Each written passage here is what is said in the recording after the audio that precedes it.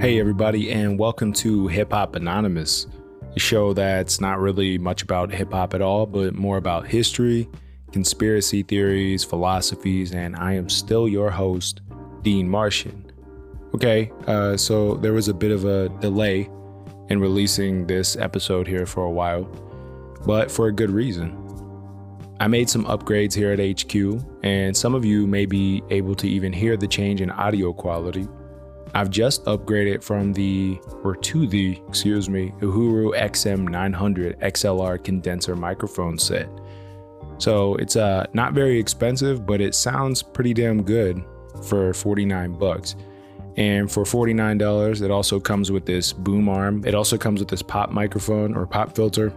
I'm achieving this by also using the Zoom audio interface, and it handles all my audio routing, I guess is what you would call it. I can plug in multiple microphones.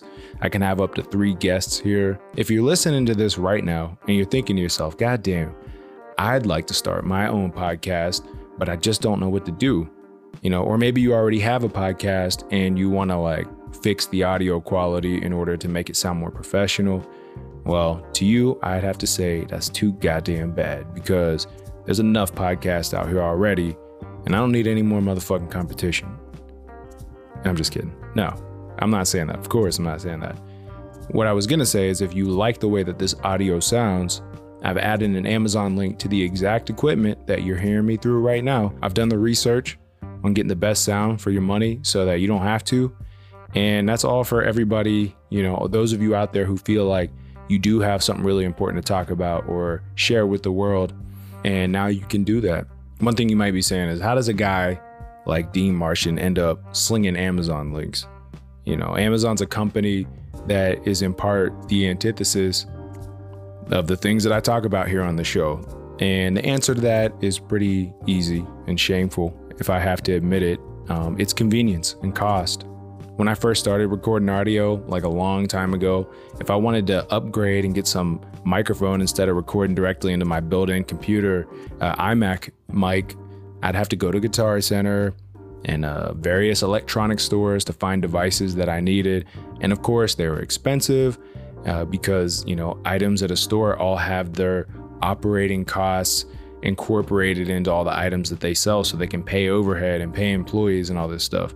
So I do agree, Amazon is the devil. I know all about all the shit Jeff Bezos does and the things that Amazon employees go through, and it's awful. But when you're buying niche items like these, it's a lot better than driving all over town to spend lots of money, right?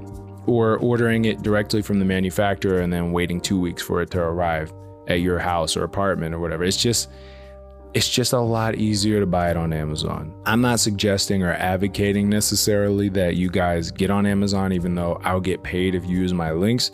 But if you want to just get the links to see what the audio equipment is and then go find it elsewhere, I'm totally cool with that.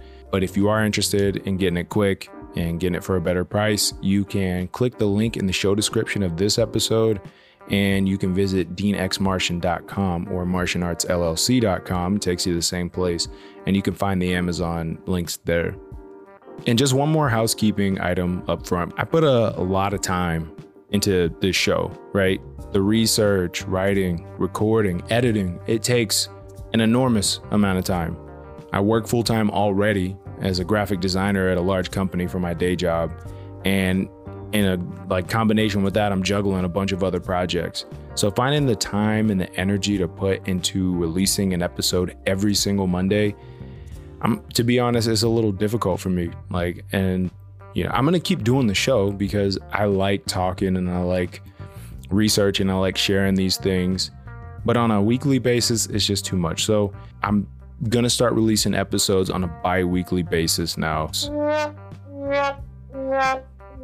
Yeah, I know, I'm sorry. But until the show starts bringing in more revenue or allows me to leave my job, I really just can't spare much more time. And there are 2 ways that we can speed up the process of the show getting better. And one is sponsorships.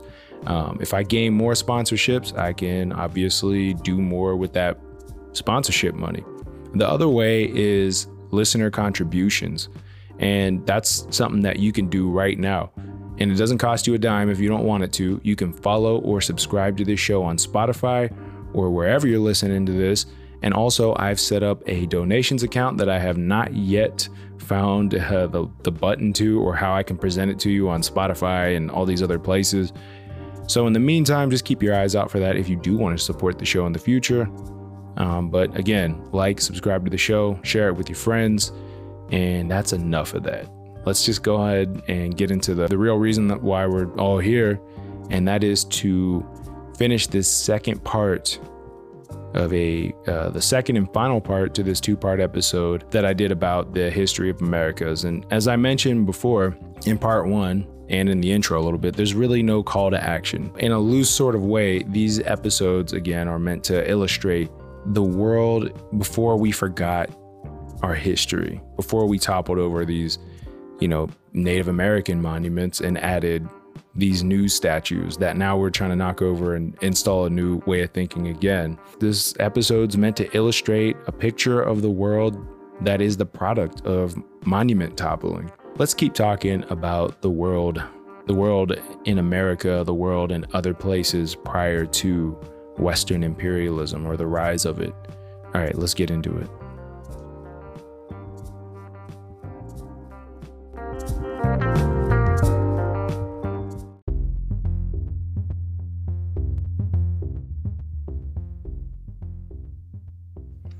So a little over 100 years prior to Columbus's journey, we have the story of another monarch. Much like Don Juan's kingdom in Portugal and King and Queen Ferdinand and Isabella's kingdoms in Spain, that would appear much later. But this king, he's an African king. This king, he is named Abubakari II, and he rules over the Mali Empire in the year 1310.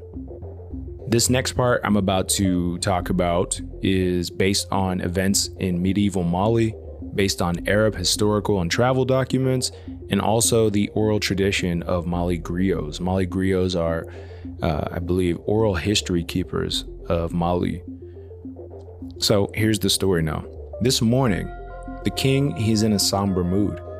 He enters the courtyard through a door in the corner, and he carries a large shining bow that is accustomed to Mali royalty. And though he's wearing the noble dress of a monarch, he looks disheveled.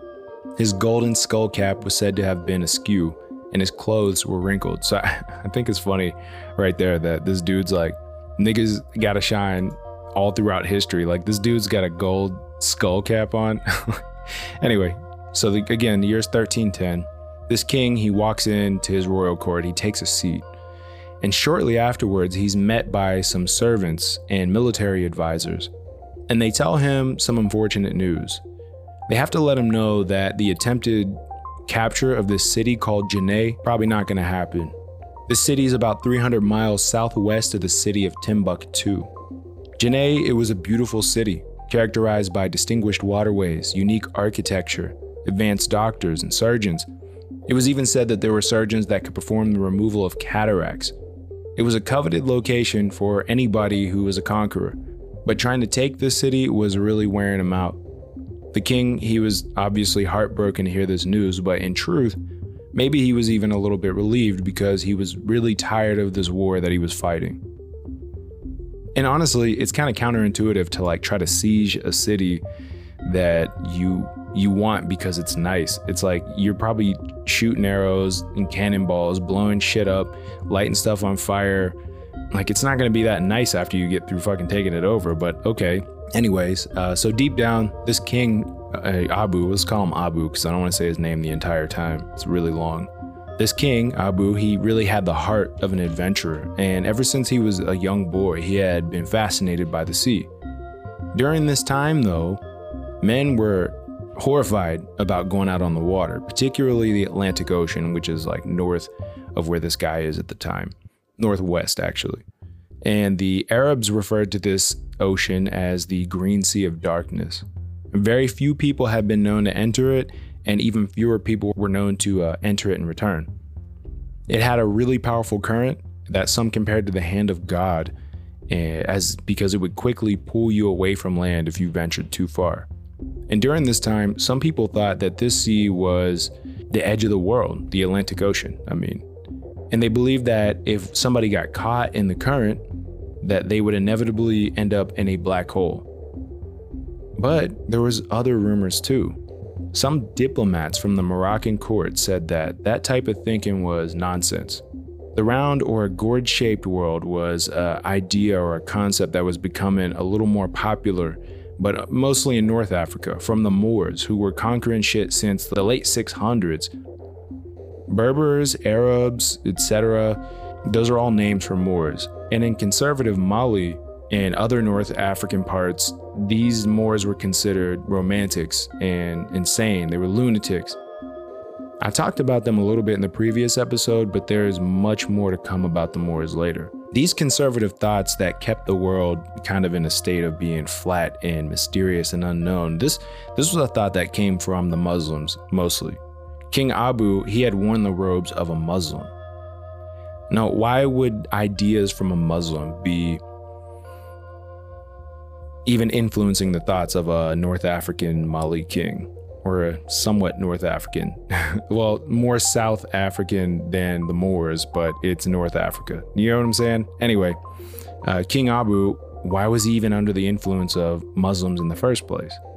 Well, the thing was, he had donned the Muslim robes and practiced Muslim culture for the sake of politics only, because he was named the ruler of the 12 kings of Mali. But he was not a Muslim. In fact, he actually wanted really very little to do with Muslim culture. He only tolerated it because of the exchange of wealth that some Africans had with Arabs at this time. The Arabs were so rich in gold that they had minted the first Roman coins for the Europeans. Fun fact. Now that the kingdom of Mali had expanded its reach to greater distances than even the Roman Empire at this time, King Abu, he was just bored. He was living in luxury. He had nothing better to do. And it's funny because there's such a modern description to this king. Like, he's got like a real personality. He's not like other historical figures that you hear about. He's like low-key a shit talker, right? And he even said apparently that the sermons of pious Muslims reminded him of singing crickets and it would put him to sleep. This king also had some other opinions about religion. He said that because he starts developing hostility and contempt for the ways of Muslims. And he said that Muslims were terrified of real life. They were terrified of their senses and terrified of the primitive powers of sex, terrified of the sensations of a turbulent spirit. Bars.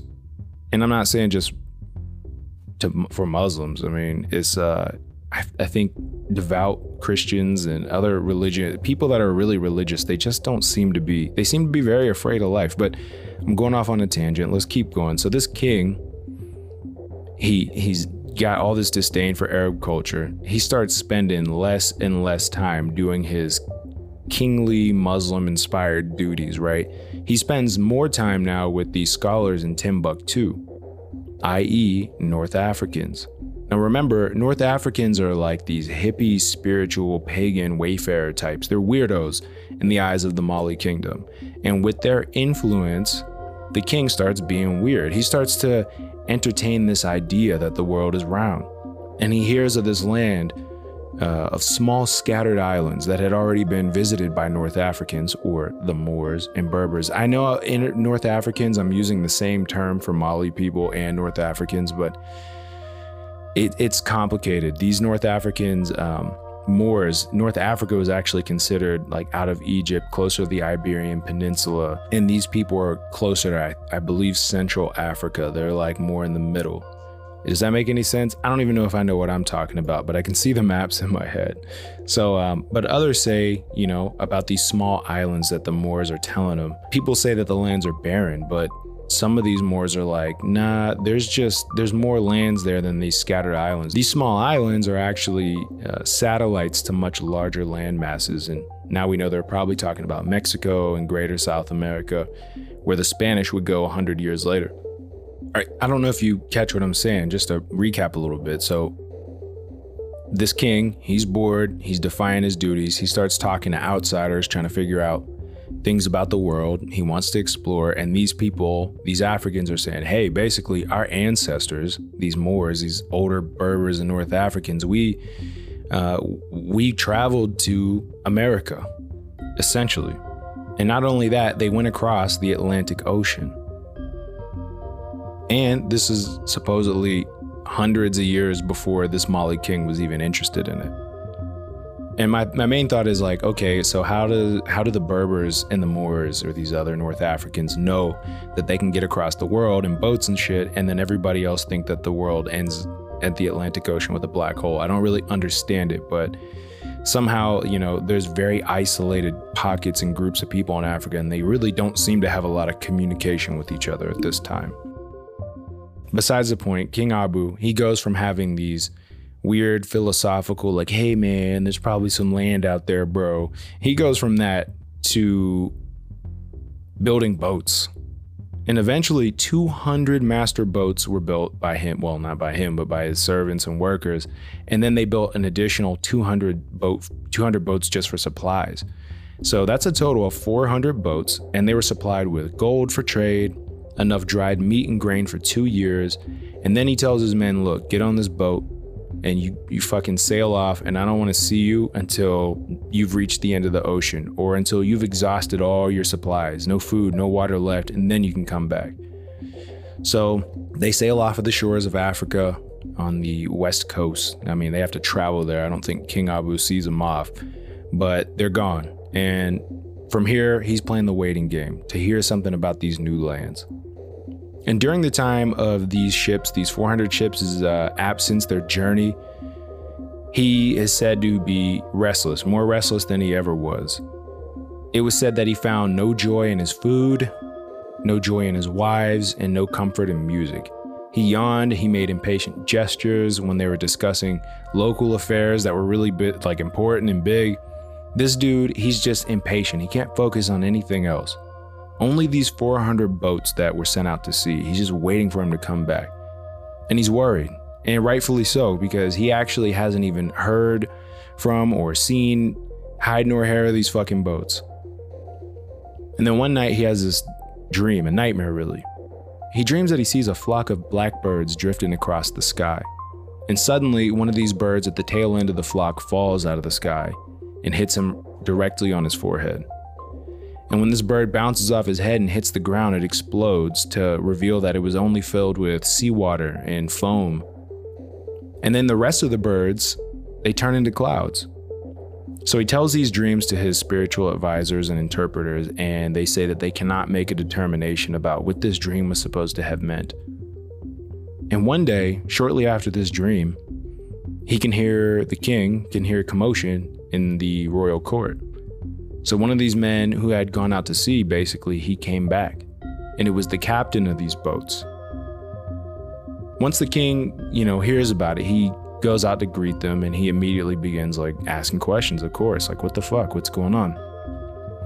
And this captain says that there was a strong river flowing into the sea at one point, and it created a current that carried the other boats away, and that he had pulled back out of fear. And the king uttered in this really dramatic way, all is lost then. But the captain, he's like, well, don't be so sure, because I don't really know what happened to them. He says they didn't seem harmed. They were just drifted into the great beyond, It's said that King Abu, he went crazy after this. He put all of the empire's resources to work on this massive new project that he had cooked up, that he was going to get back out there and he was going to go himself to find these new lands. Shortly after that, he assembled his own fleet of sailors. He went down the Senegal River and west across the Atlantic, and he was never seen again. His predecessor ended up being his younger brother, and you might know him. His name is Mansa Musa, and he's one of the richest kings in the history of the world. You can look him up. Google that shit. And I tell this story, that's the end of the story, by the way. Yeah, there we go. Yes, it's a great story. No, thank you. Yeah, no, it's all right. Okay, all right. So anyway, I tell this story not because this dude, I don't think he was the guy that brought African culture to Mexico. Of course, he wasn't. I don't think he knew anything about quote unquote Native Americans, because obviously all this new information about new lands across the Atlantic, it was foreign to him. He didn't know. He was just experimenting. But I tell this story only because I think it's a really good example of Africans' desire and ability to build ships and navigate the seas prior to the Spanish. Because that's a lot of the argument that I feel like exists. And even if it's not said out loud, I think it's implied that Africans got carried away on ships and became slaves in other lands, but they didn't have the wherewithal to do any of this shit themselves, that they couldn't build boats that were capable of like going across an ocean. We think of Africa as being a country, or being a continent, I'm sorry, with that's landlocked. You always see deserts and very huge naturescapes with zebras and giraffes and animals and shit like that. But there's a lot of history of Africans not just innovating and building things in general, but boats. Boats was a big part of African life in many crucial and highly civilized and populated areas in Africa long ago, right? Boat travel was huge. I think in order to keep this thing moving, we kind of have to talk about the history, not history, we have to talk briefly about African boats.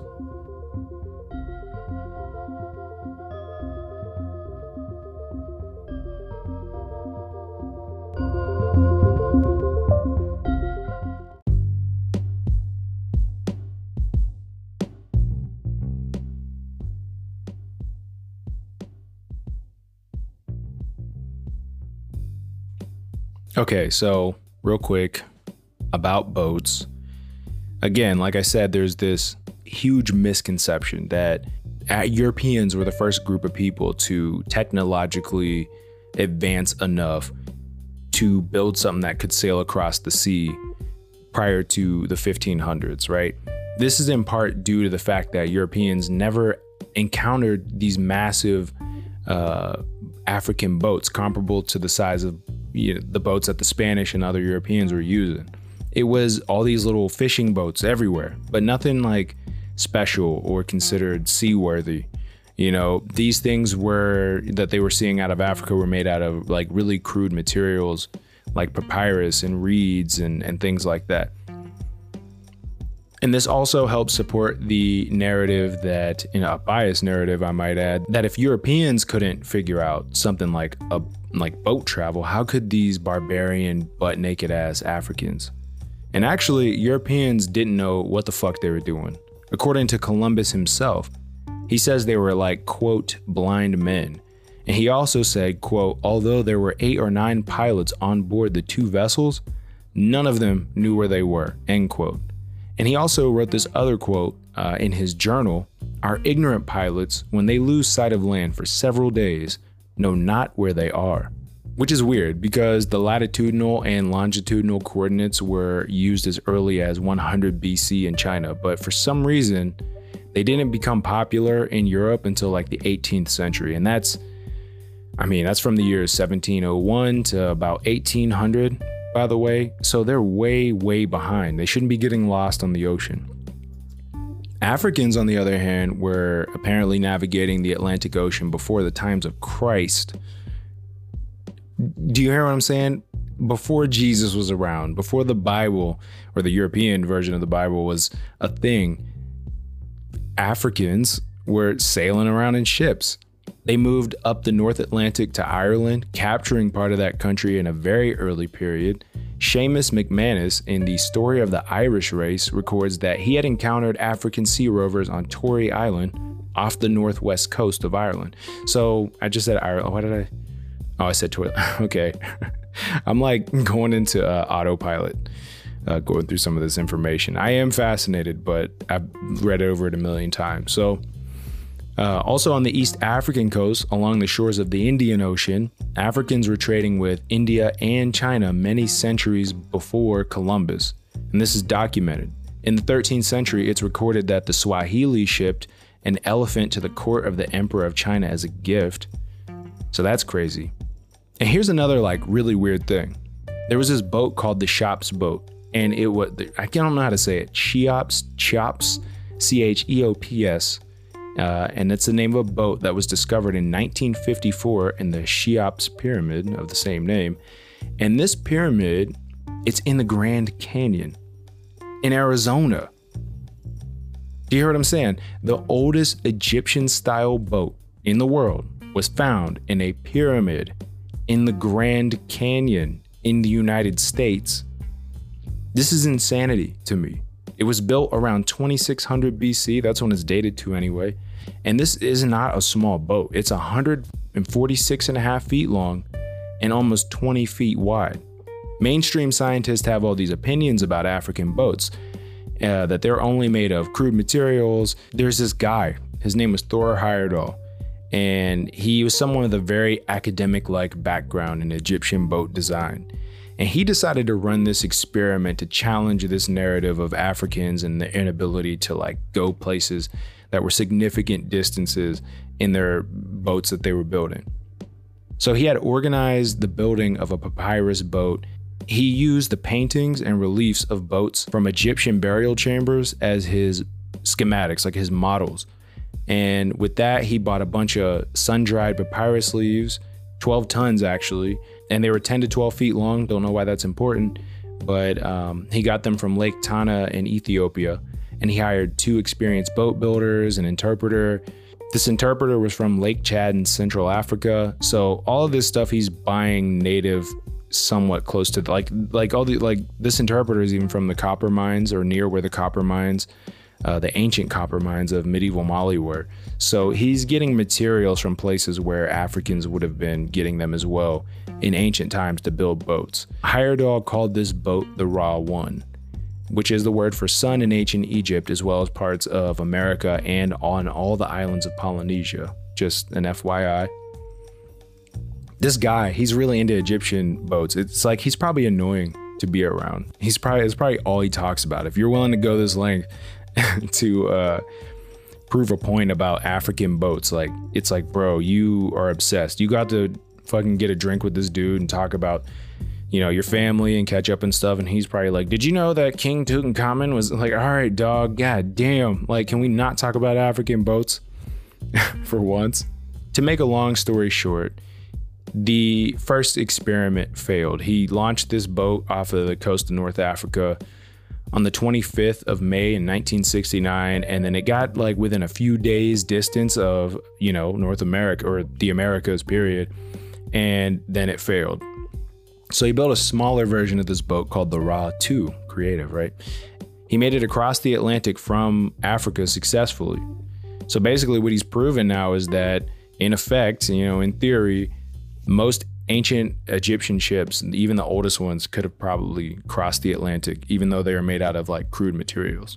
So now that we know, like, clearly, I mean, I guess it's not, I can't say clearly, this is probably anecdotal to some, but without belaboring this point to death and talking about boats forever, some of the last shit I'm going to say about it is that some people actually even believe that Spanish ships were inferior to ancient African ships because of their dependence on wind alone, and that it may actually even take longer to sail from Africa to the Americas in a European ship. Like, check this shit. Columbus wrote in a letter from Spain, or to Spain from Jamaica on July 7th, 1503. I believe that was close to his second journey. Quote, "I was carried away by the current for many days," end quote. Small quote.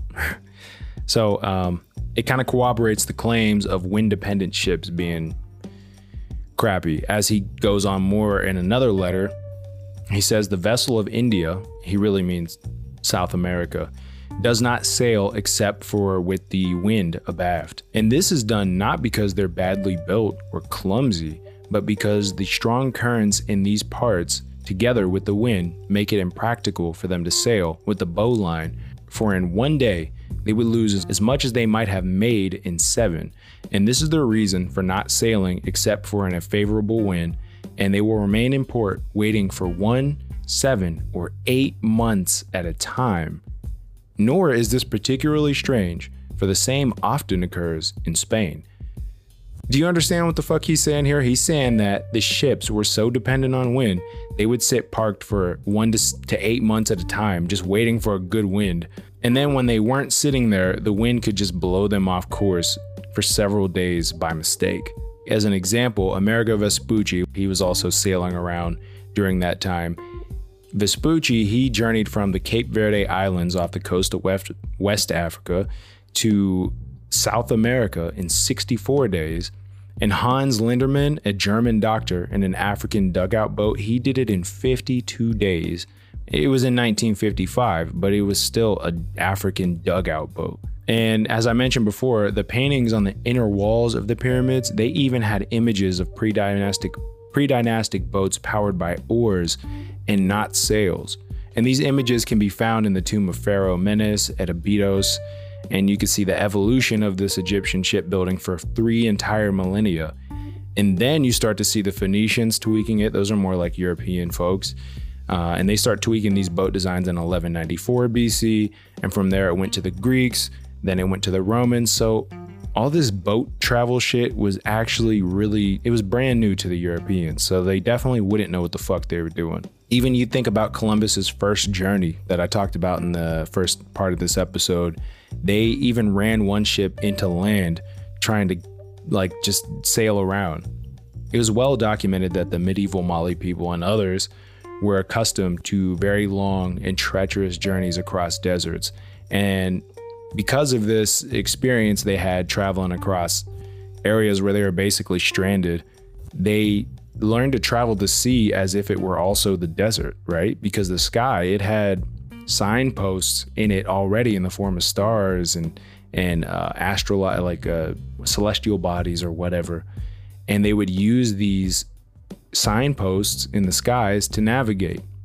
As a matter of fact, if you translate the word Sahara, you get the words the sandy sea.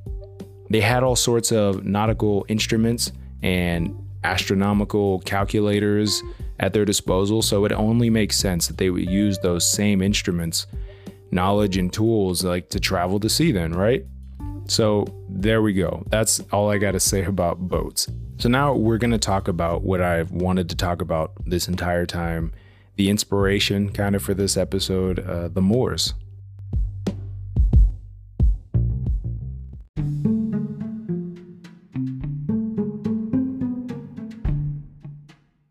Okay, I feel like I did my best to set up this next part that I'm going to talk about, because this is where it starts to get a little hairy for me. But I opened up this episode talking about King Abu and his attempt at building boats so that he can find the New World before the Spanish. You know, he doesn't know anything about the Spanish at this time, but he does hear about this New World before all that other shit happens in Europe. And he hears about it from these people called the Moors. The Moors, they're an interesting and mysterious group of Africans, and later the term for Moors also applied to Arabs. According to Wikipedia and other sources, Moor is a term by early Christians used to describe the Muslim inhabitants of Maghreb, Spain, Portugal, Sicily, etc. But this term was originally applied to the indigenous Maghrebin Berbers and Northwest Africans. And again, Northwest Africa at this time is very active in world affairs. I'm starting to think I'm mixing up where Mali was and the Maghrebian Berber territory. So I probably made some mistakes earlier. So just disregard that. What I'm saying right now is the real shit. So the Berbers, they're a group of the people that the Moors seem to originate from. These people, they were an interesting people. They stood out compared to other African groups. They were a pagan group who developed their practices locally. You know, they didn't borrow from anyone else until much later when they started to borrow from the Egyptians and other cultures. They believed in their ancestors and various gods. So they're polytheistic, right? They don't believe in monotheism or a single god, or maybe they do, as well as other gods. But either way, these ancient practices that they have, they definitely show up later in other cultures that we still see today, like voodoo, any of those slave trade adjacent or descendants of those people. The Berber and pagan ways also show similarities to Celtic religions, and they run strong parallels with Native American practices too. Many Native Americans mummified their dead in a similar fashion, and oftentimes with jewelry, ostrich shells, weapons, with the dead, buried with them. And in 1958, they found mummies that were 1,000 years older than any Egyptian mummy. So apparently they had an active culture that seems to predate Egypt, but also mimic it. I'm not really sure, but that's just, I'm going off on a bit of a tangent. The Berbers, they considered the spirits of their ancestors to be gods, and they prayed to them and consulted them on, issues that they wanted. They wanted answers to things. They did this to the point that they would go to the tombs of people that had deceased, their family and whatnot, and they would pray, and they would even sleep in the tombs with deceased people. And when they woke up, they claimed to have had received the answers that they were looking for, from in the form of dreams. And people who practiced this were often referred to as being a part of what's called the cult of the dead. Herodotus, that Greek historian / philosopher, he's where a lot of Western record keeping has come from. Herodotus is kind of responsible for a lot of the narratives that we have here in America and history we have of life during these BC times and whatnot. But he noted the same practice among the Nasamones. It's a nomadic Berber tribe associated with Libya, and they inhabited the deserts around Siwa, which is an urban oasis in Egypt between the Qattara Depression and the Great Sand Sea, I think, which is the Sahara. And Herodotus wrote this about them. He says, "They swear by the men among themselves who are reported to have been the most righteous and brave. By these, I say, laying hands upon their tombs. And they divine by visiting the sepulchral mounds of their ancestors and lying down to sleep upon them after having prayed. And whatsoever this man sees in his dream, he accepts." So basically what he's saying is, this is just a depiction of the ancestor worship and this cult of the dead practice thing that's happening where, if you have someone important in your life, a family member who died, if you wanted to get answers to them, it's the equivalent of like laying on top of their graves and sleeping on it after you've prayed and meditated. And then you would have prophetic dreams that would help you in your daily life. So that's a little bit of like how these Berbers are and what they were like prior to any of the stuff that happened with King Abu or any of that. This is way back in BC times.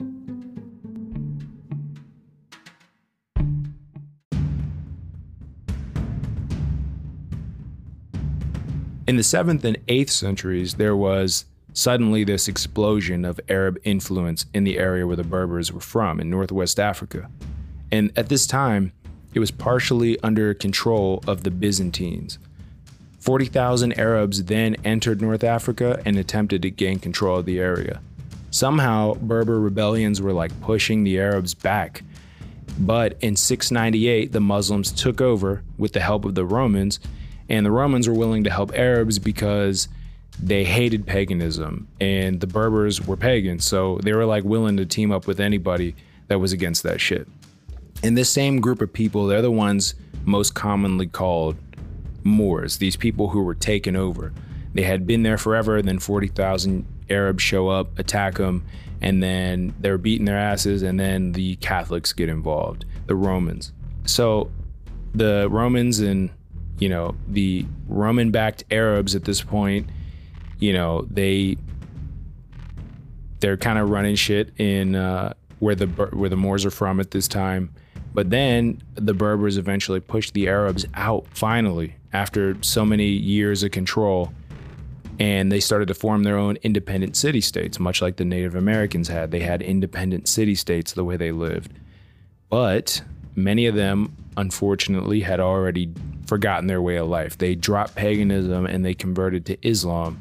So all these people that used to be pagan, they kind of lost their way during all these wars. So eventually in the year 711, these people crossed the Strait of Gibraltar. It's a narrow strait that connects the Atlantic Ocean to the Mediterranean Sea, and it separates the Iberian Peninsula in Europe from Morocco in Africa.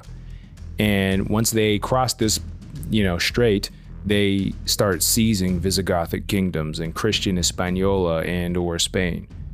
And from there, they expanded into Sicily, and they have civil wars against themselves for some reason in the process. And to be totally honest, I don't entirely understand what the fuck is going on in Southern Europe and the Iberian Peninsula and in Africa at all at this time. Like the whole shit is just a war zone. It's a dumpster fire. But what I do know is that there's like artifacts left behind from this time in a lot of European culture. Like there's paintings that were made during the European Renaissance that depict African Moors in places of nobility somehow. I'm looking at a painting right now. It's called the Portrait of an African Man, known as the Portrait of a Moor also. And it's a painting by the Dutch Renaissance painter Jean Masseret. Masseret. I don't know how to say his name, but it seems to be dated between the years 1525 and 1530, which is right after the Europeans kind of got free from African and Arab rule in the 1490s. And I've added a photo of this, or I will add it to like a blog page or Instagram page. I really need to get on this shit, man, so that you guys can all see it. So the Moorish conquest started in 711, and they didn't leave Spain again until the 1490s. I hate to say it, but the first thing that popped into my mind when I thought of this shit is like, damn, it kind of sounds like a lot of the things that the Spanish went on to do in the Americas and other places later.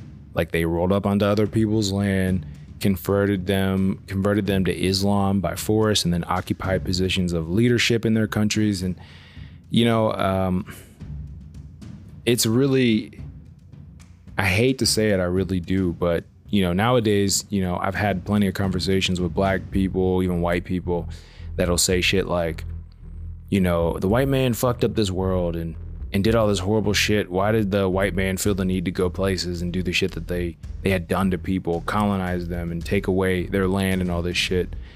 And I think that idea exists amongst oppressed people. It kind of helps us feel better and point, you know, our frustrations about the way the world is at somebody's responsible. And I'm not saying that the Spanish aren't horrible, but you know, I think that we kind of believe the conditioning in a way that like our ancestors weren't capable of doing crazy shit like colonizing and destroying things. When you look at the history, we went places and fucked some shit up like pretty well. We took over a lot of people, converted them to other belief systems. There's people in, you know, the fighter Khabib Nurmagomedov from the UFC. He's like one of the best UFC. He's like the best MMA fighter in like history. He has like a 0 and like 100 or whatever record. He's like never lost a fight for sure.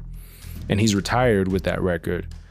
But he's Islam. He's Muslim. Like he does all the Muslim things, but he's a white dude. And it's like he lives in he comes from one of those like Middle Eastern-ish, what do they call that? Eurasian places where they still believe in Islam today because of what the Berbers and the Arabs and the Moors had done. And I think the narrative is like, it's impossible. Black people just don't do that kind of shit. We don't go places and convert people and fuck them up. And we didn't do it alone necessarily in Spain and shit. We were with the Arabs. But even King Abu, you know, he was in the process of capturing another city 300 miles, you know, away from Timbuktu. So it wasn't his territory. They were warring with these people and fighting with them, and they just couldn't take it over. I think it's just that we're not living as black people in a position that where we can do that shit to people today. But I definitely think that we would. I think whoever has power, you know, will use it. And I don't think that, you know, Europeans felt any differently than we do when they're being conquested, you know what I'm saying? And as a matter of fact, there's a European scholar who was sympathetic to the Spaniards, and he remembered the conquest of the Moors in this way. The reins of their horses, the Moors, were as fire.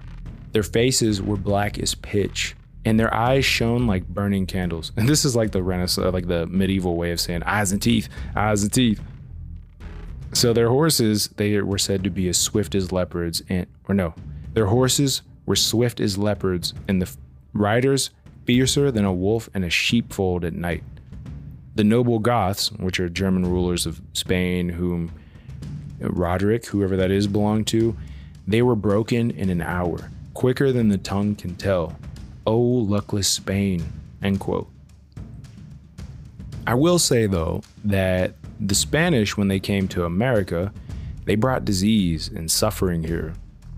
But it's hard to tell what kind of damage was really done by the Moors and other black people that were conquering places. Like, you hear of the differences. Like, I could say that Europeans or Africans or whoever will go places and take shit. But what seems so sinister and fucked up about the way Europeans did it is not only did they come and take people's land, they came and changed people's minds and their beliefs. Like, you look at the famous scene from the movie Roots where that guy's whipping the shit out of Kunta Kinte and he's telling him to say that his name is Toby. He's like changing his identity. Like, you don't even have the same name anymore. And we do, I think, tend to think of that being a European thing. Like, white people only do that shit. And I'm not sure.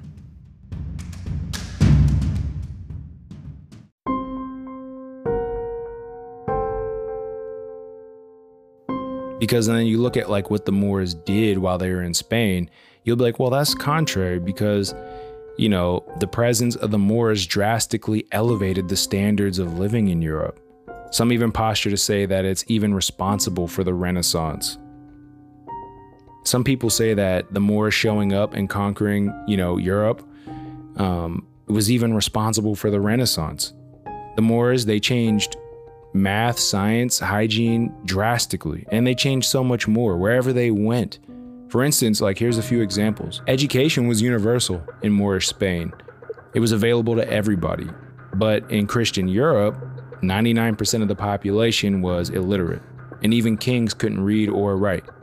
At that time, Europe had only 2 universities, and the Moors had 17. These were located in Almeria, Cordova, Granada, which was where the Moorish fortress was, and that's where King and Queen Isabel won the fight against the Moors, the final battle. A place called Jaén, Malaga, Seville, and Toledo, which is interesting. It's also said that the Moors introduced the earliest versions of several instruments, including the lute, the guitar, the kithara, and the lyre. There was also a Moor named Ziryab. He was a famous singer, oud player, composer, poet, and teacher who lived and worked in present-day Iraq, Northern Africa, and Andalusia of the medieval Islamic period, and he also changed the style of eating by breaking meals into separate courses, beginning with soup and ending with desserts. Like, god damn, this nigga is classy as fuck. Like, it doesn't sound like a hostile takeover to me. The Moors also introduced many new crops, including the orange, lemon, peach, apricot, fig, sugarcane, dates, ginger, and pomegranate, as well as saffron, cotton, silk, and rice, which remain some of Spain's main exports today, or in their main products. What did they have before that? Spanish rice? No, they didn't even have Spanish rice, because rice came from China, went to Africa, or I can't tell who had it first, Africa and China. They seem to be like the top dogs in the world. But regardless, it didn't fucking come from Spain, so they didn't even have it until foreigners showed up. The Moors also brought the compass from China to Europe. And at its height, Cordova, the heart of Moorish territory in Spain, it was the most modern city in Europe. The streets were well paved, with raised sidewalks for pedestrians. During the night, 10 miles of streets were well illuminated by street lamps. And this was hundreds of years before there was even a paved street in Paris or a street lamp in London. Cordova had 900 public baths, and it's said that a poor Moor would go without bread rather than soap. And a lot of this happened while Europe was, suffering. There was the Dark Ages, the bubonic plague. Even though the plague didn't last as long as some people might think of it as like something that happened over the span of 5, 10, 20 years. but it was actually like a year and a half or something. But even so, during this time, the Moors were doing their thing, man. They were thriving. It was their golden age. So were the Moors really comparable, to the Spanish, Portuguese, Romans, British? I don't know. I mean, I don't hear a lot of tales about it outwardly coming out, but I think it's just because people of African descent aren't really the top dogs anymore, and it's kind of fucked up to punch down, you know what I mean, and be like, oh, those niggas who used to be slaves, don't feel sorry for them. They fucked my great grandparents up and maybe fucked them too. I don't even know. But it doesn't mean that shit didn't happen, like the torture and all that stuff. Because are there any colonizations that happen entirely peacefully? Like, is what I'm doing right now, saying all the great things that the Moors brought to Europe, how they sparked the Renaissance and all this shit, is that kind of not the same thing as saying, hey, Europeans might have destroyed native civilizations and like fucked everybody up, enslaved a bunch of people, but hey, you wouldn't even be able to listen to this podcast right now if we didn't invent Apple iPhones over here. And now, actually, when I think about it, I have heard stories of like rape and other violent acts during colonizations, like with Sicily in Italy. Like they apparently did so much rape there in Italy in like, I believe the 1300s. There was like the whole part of Sicily was like Italians, like Northern Italians don't even like Sicily. They consider them to be like niggas, basically, because a lot of them do have African descent and they're darker and shit like that. So I think I'm a little bit biased, but that's not really the whole point of what I was trying to say about the Moors in the first place. The Moors, clearly there's a lot of evidence of them traveling around the globe, well, not the globe, but traveling around to a lot of places from all the way from 600 to 711 BC. So is it really that hard to think that these same people who believed in paganism and believed in, the culture of the dead and whatnot, is it hard to believe that somehow some of these people didn't break away and escape, where they were not escape, but kind of journey or venture off away from Africa, get into boats and go somewhere else?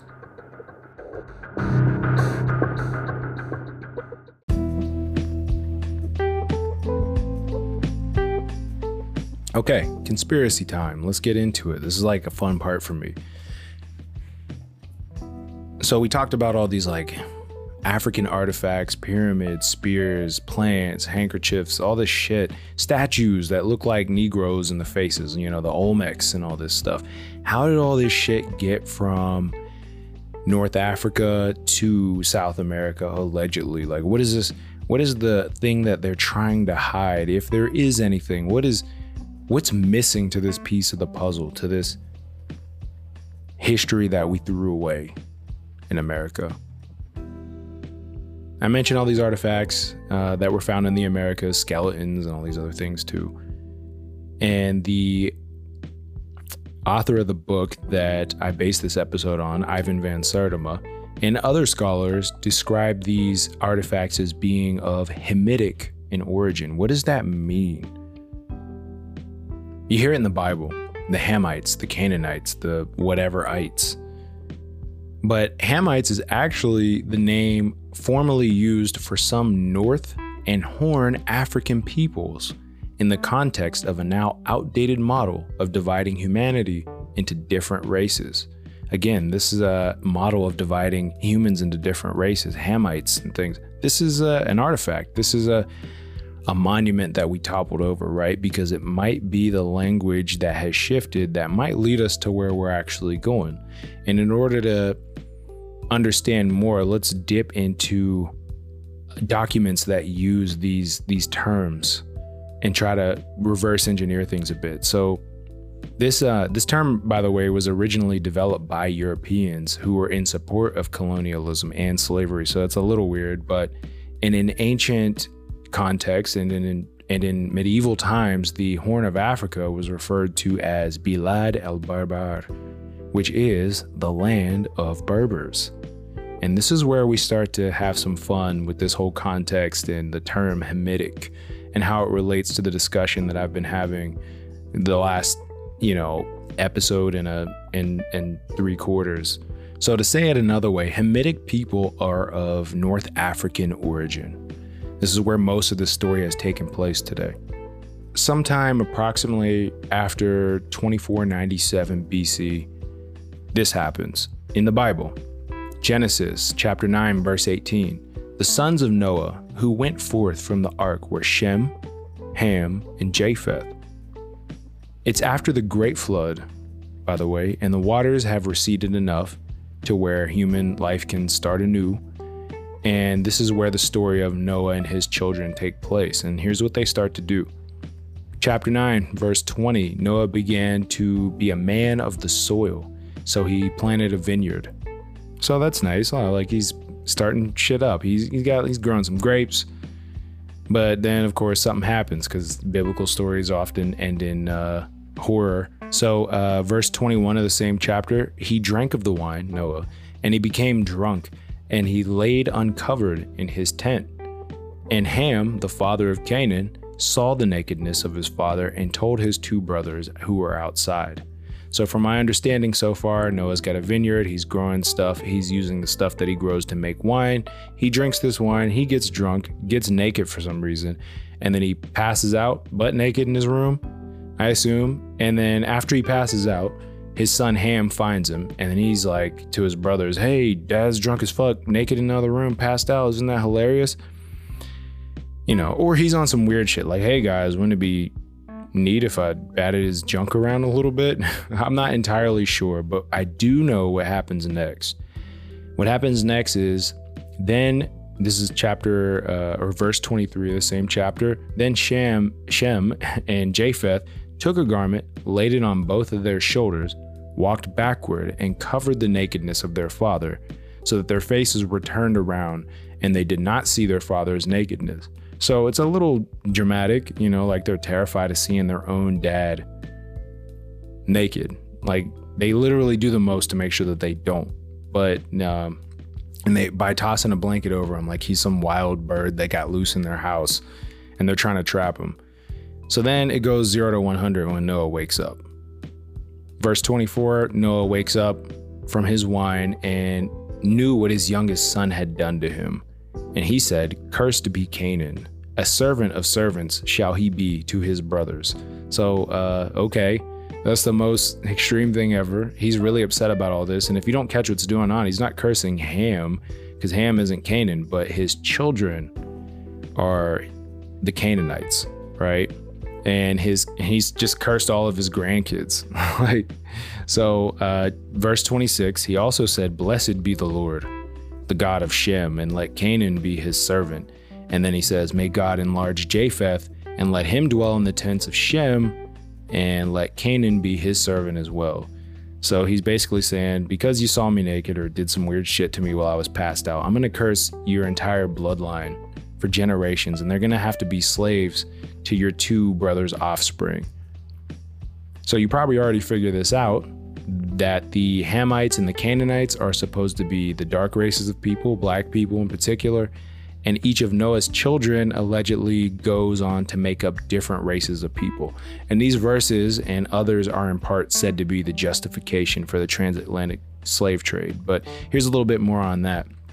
The literal name Shem means fame, and Shem apparently fathered the Semitic people, which include the Jews. Likewise, Japheth means may he have space. And I guess Shem, and Shem's descendants spread to the coastlands around the Mediterranean, and they lived in harmony with Shem's people. So Shem and Japheth are cool, but when it comes to Ham, Ham means hot or sunburnt, and his sons were cursed by Noah, and they were called the Canaanites or the Cushites, the Egyptians, and the Putians, people from Put. And some would say that sunburnt or hot would obviously mean that they're dark skinned, they're the darker races of people. And their modern names are Egyptians, Ethiopians, Libyans, and people that resided in what is the biblical Israel. Not the Israel that we know of today, because that wasn't established until sometime in the 1940s.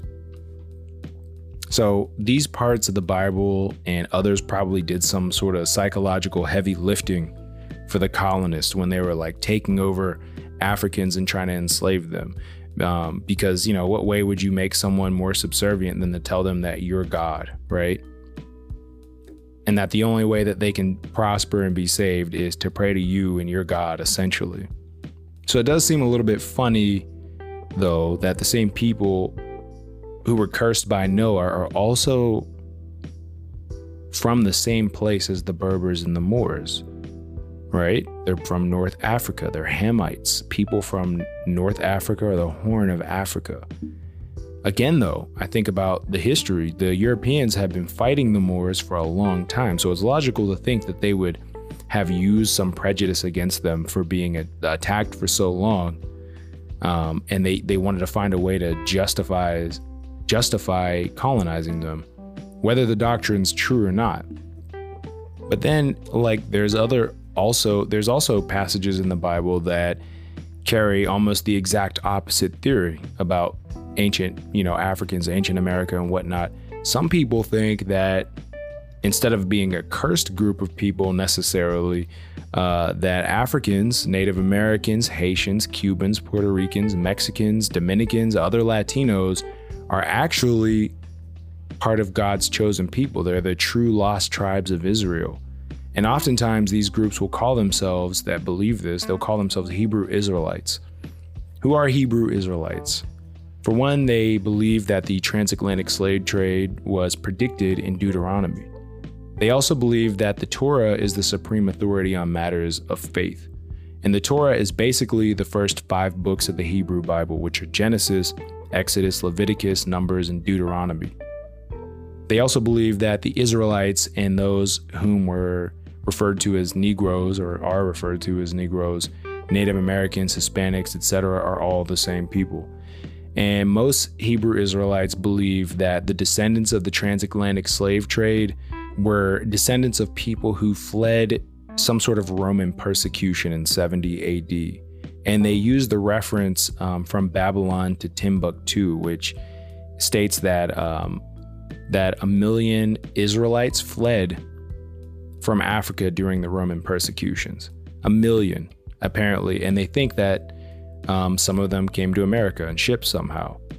They also, another spin on that is that that the people that we know as Native Americans and Indians or whatever were exiled by the Assyrian king Salmanasar in 722 in ships. Like, they just put them on ships and like, get the fuck out of here. And they used the pyramids built by the Aztecs to support those assertions. Remember, I told you that nobody knew why the fuck the pyramids in America looked the way they did, that they were Babylonian. They were those step design. Well, they would say that this is kind of a reason as to why, that these people actually did come from Africa. They came from that Horn of Africa area and they were kicked out for some reason. Even some people of Ethiopia, they claim to be the descendants of the lost tribes of Israel. And this is upheld by a rabbinic speaker, Obadiah Yosef, actually. And I tried to research who the 12 tribes descendants were in particular, but there's only biblical references to go by. But scholars seem to not really know at all with who the 12 tribes are in the first place. Biblical Israel is made up of many different groups of people who embraced the same faith. So it doesn't necessarily mean Jewish people are one relative group of people. It's Jewish is more of a faith, not a ethnicity at this time. Charles Upton relates the serpent Haitian voodoo god Danbala as a derivative character from a heterodox form of Ethiopian Judaism that predates like Christianity, despite Africans having derived from West Africa and not Ethiopia. So you see what's saying here is that like people who believe in voodoo and stuff like this in Haiti and Cuba and whatnot, they have gods that come from Ethiopia, but if they're slaves, they came from West Africa. So how the hell would they even have any of those beliefs? Even Kendrick Lamar and his cousin Duckworth seem to operate from this angle too. In Kendrick's album, it's called Damn, we hear multiple references to Deuteronomy 28. And this chapter actually contains verses indicate the Jews and Africans that we're talking about have a lot in common, and they may be one and the same. Like here's Deuteronomy verse 28, the Lord will strike you with madness and blindness and confusion of heart, and you shall grope at noonday as a blind man gropes in the darkness, and you shall not prosper in your ways, and you shall only be oppressed and plundered continually, and no one will save you. Bleak, goddamn, but okay. So you can already see how someone could compare that to slavery, but there's more. You shall betroth a wife, but another man shall lie with her.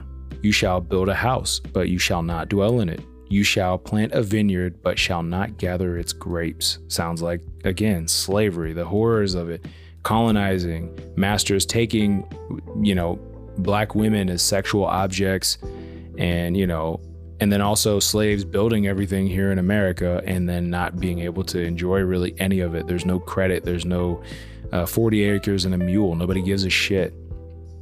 Your sons and your daughters shall be given to another people, and your eyes shall look and fail without longing for them all day long. And there shall be no strength in your hand, so you shall be driven mad because of the sight which your eyes see. You'll miss your kids so bad, you'll just never get over it. You'll lose your children. You have to sell them off to people. Again, slavery. Another verse, the alien who is among you shall rise higher and higher above you, and you shall become down lower and lower. He shall lend to you, but you shall not lend to him, and he shall be the head, and you shall be the tail. Again, marginalization that happens amongst descendants of so-called slaves and other oppressed groups in America. You don't see niggas, quote unquote, meaning natives, Latinos, Africans, etc., lending out money to white people. There's no banks. We have no real stake in those institutions, and we have not collectively gained footholds in big money industries like that the way Europeans have. Again, another verse, therefore you shall serve your enemies, whom the Lord will send against you, in hunger, in thirst, in nakedness, and in need of everything. And he will put a yoke of iron on your neck until he has destroyed you. And the Lord will bring a nation against you from afar, from the end of the earth, as swift as the eagle flies. Eagle, right? America?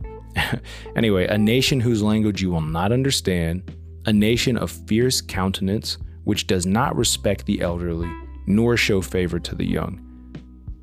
Come on, man, think about America, dude. This is basically just saying America. And it's no surprise that a lot of Hebrew Israelites and a lot of other groups like them believe that the scriptures in Deuteronomy directly outline the suffering of black people in America and in the world. The lack of light shed on the greatness of pre-colonial American civilizations. If you look at the whole thing after all the historical context leading up to this theory, the pyramids that existed in America, the beliefs that were here, the culture in general, it's really interesting. And then you take into account real facts like this, from the late 1600s to the 1800s, there seemed to be a slow transition in language around the way that the United States classified Negroes, Native Americans, and black people, because these were all three very non-existent things at one time. And I'll try to sum it up because it's kind of a long history, but basically in the infancy of America, colonists called the Native Americans and black people Negroes interchangeably.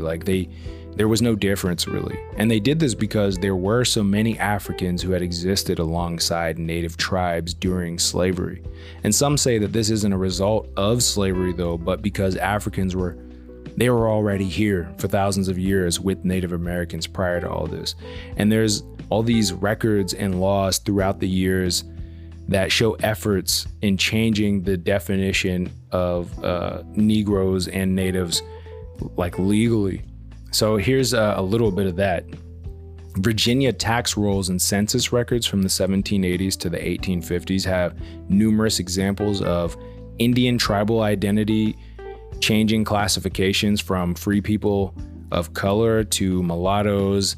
These are the different names that they had. And in fact, the practice was almost universal. Some people were classified as free Negroes, some people, which was FB and FN in tax records, or as B, simply, as in which meant for black in some tax records. And then in certain counties, such as Southampton County in 1830 and other parts of Delaware, virtually all free non-white people were classified as FN, free Negroes. Although it was under the free people of color column. And these lists included people from the Nanticoke tribe and other tribal groups. And in 1860, all persons finally of African descent who had, or African ancestry, who had been slaves were granted by treaty citizenship in the 5 civilized tribes of Native American territories. And that was, the Cherokee, the Choctaw, the Chickasaw.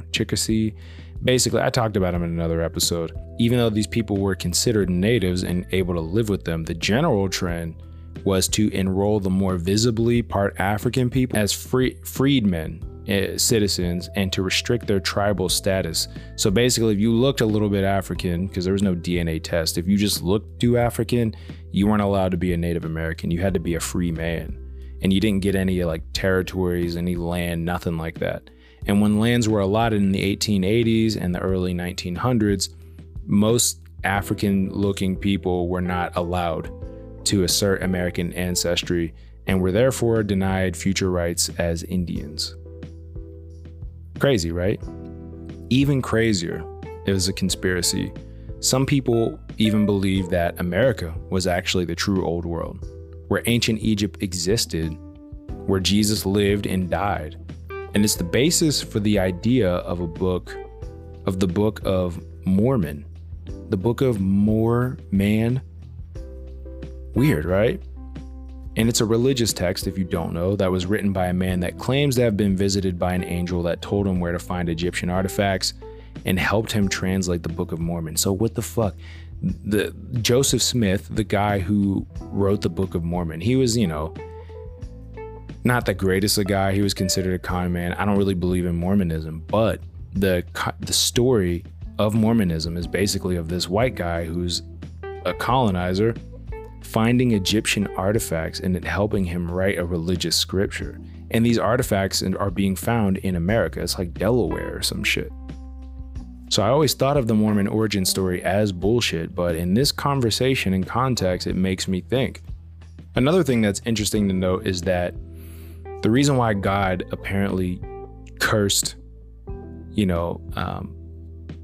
certain people, cursed people in Deuteronomy in the first place was because these people had, though they were the chosen people, they were cursed because they had stopped worshiping God in the way that they had learned, right? They strayed away from the will of God, the correct will of God.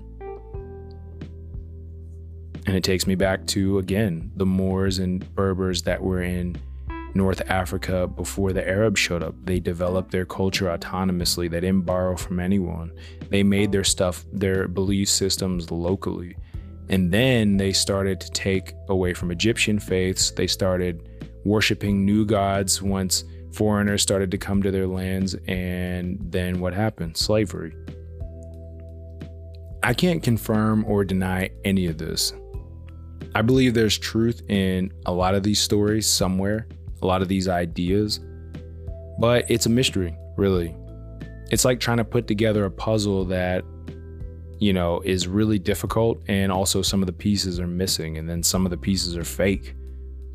But I do believe that Africans did come to America before Columbus and cohabitated with the Native Americans, whom were actually Asian, if you remember. Some believe America was an empire called a Mexum, a nation made up of treaties between Moroccan Moors, Chinese, and Native Americans. And it's fascinating. And when I learn more, maybe I'll have more insight on it all. But for now, it's kind of a mystery.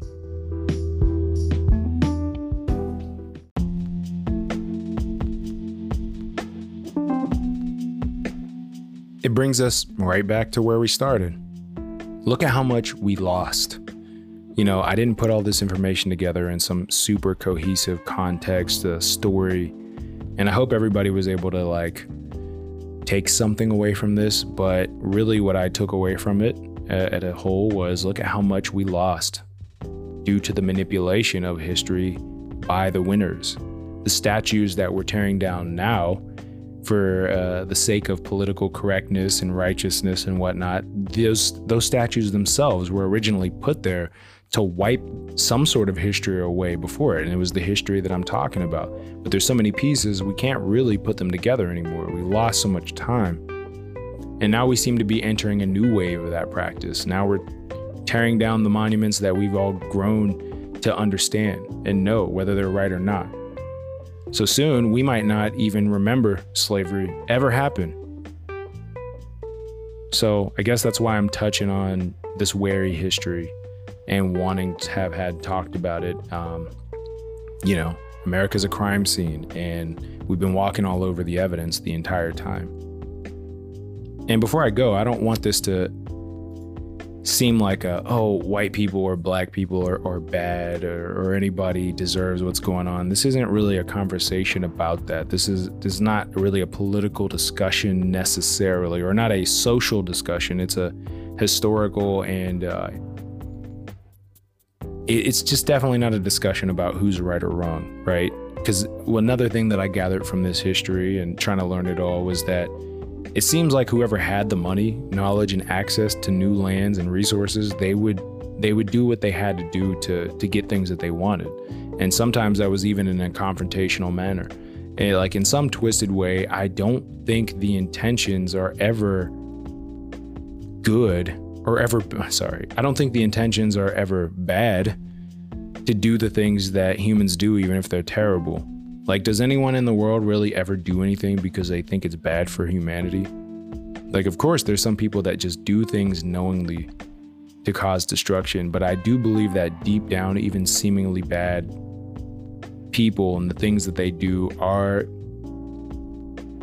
an attempt to do good, even if it is for selfish reasons, And it goes from the macro to the micro. Both governments and institutions and businesses and individuals operate in this same manner by default. Like you think about a big company, for instance, Foxconn Technologies Group, right? They're a Taiwanese electronics contract and manufacturing company. They basically produce some of the devices that we use every day.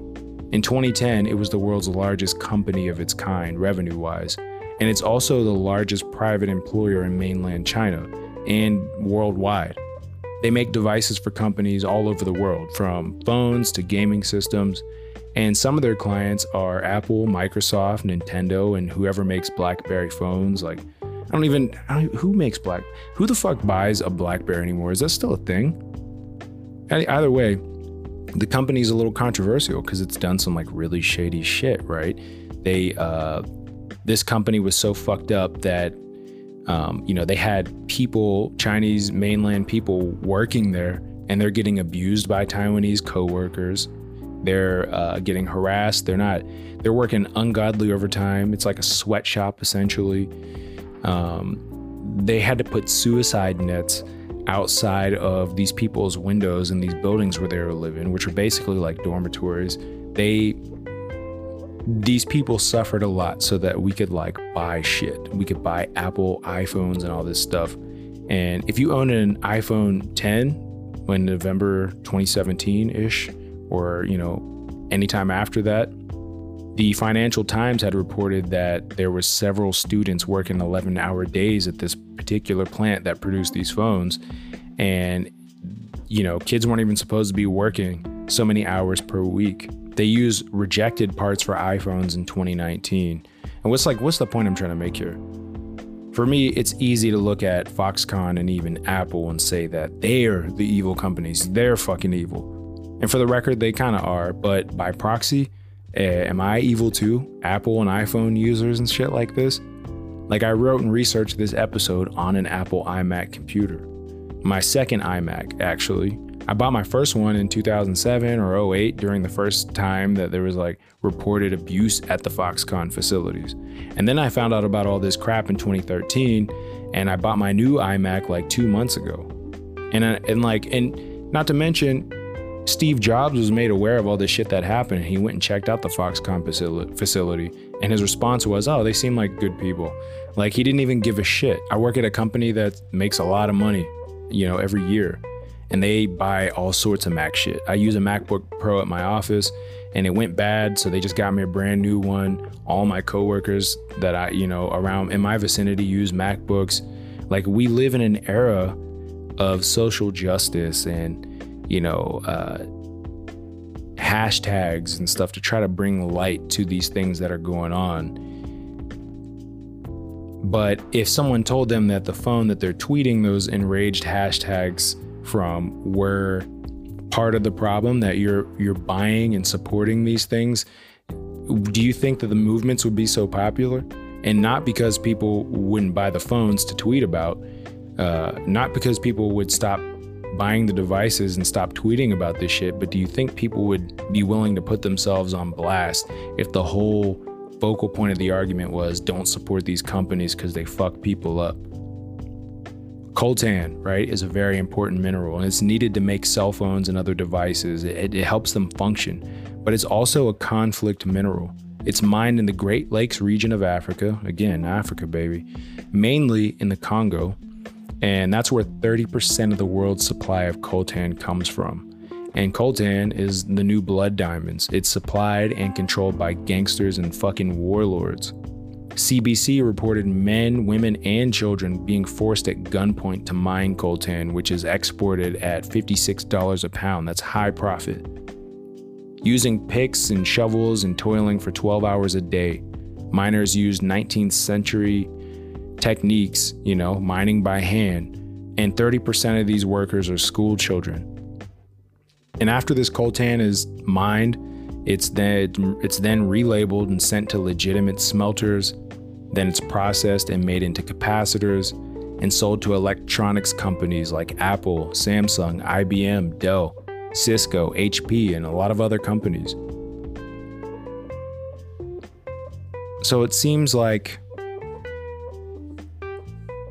to argue over the social logistics of everything, like black people did this, white people did that, these people are fucked up, it's just an illusion. Because from the Moors to the Romans, from Apple computers to Nike or whoever, we're all really just standing around and watching and helping the machine destroy our humanity while we're arguing over who's responsible. I don't hate mainland Chinese people, but I do something slightly hateful and unethical when I purchase products that they're abused to produce, or same thing with my own people. I got caught up in the Black Lives Matter stuff, but it's like, if Black Lives Matter, I wouldn't even be using these devices that were probably built off of the blood of kids. From a world perspective, we're the overlords now here in America, a pseudo group of oppressors of Africans and Asians, ironically, all over the world. And we're tweeting about it and taking selfies with their very instruments of enslavement. But does it feel that way? Is it really just as simple as buying a phone and monetarily supporting something to also be a colonizer, to also be a monster, to also practice European things? It's really, we all need to remember the history. We all need to remember who's the good guy and who's the bad guy, and kind of figure out what things to support and what not to support, really, at the end of the day. It's not about black and white, it's about power. And remembering where we come from. And that's it. End of the episode. What do you think? Let me know via email at dean@deanxmartian.com, or go to deanxmartian.com or martianartsllc.com and fill out the form on the contact page. And I'm never doing a long ass episode like this again. It took me forever. All right. Bye.